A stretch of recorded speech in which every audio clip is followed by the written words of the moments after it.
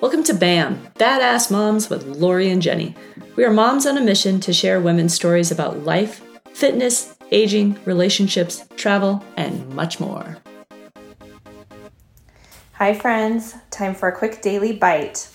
So my daughter sent me a text this morning because she got her ACT test results and she's getting ready to apply for colleges, and she was freaking out a little bit. What's a good score? And don't look at it yet. I want to talk to you about it first. So of course, my first instinct was, oh, that doesn't sound good. And then I took a beat and I thought about it and I was like, you know what? Who cares?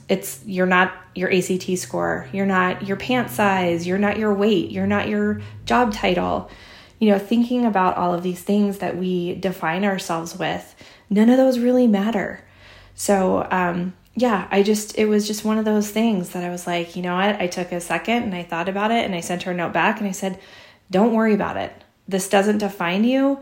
Whatever it is, it will be fine. You are resourceful. You are smart. You are a kind person. Like, all of these things make you up way more than any score on a test or anything else. So I hope you find that helpful today and have a great day.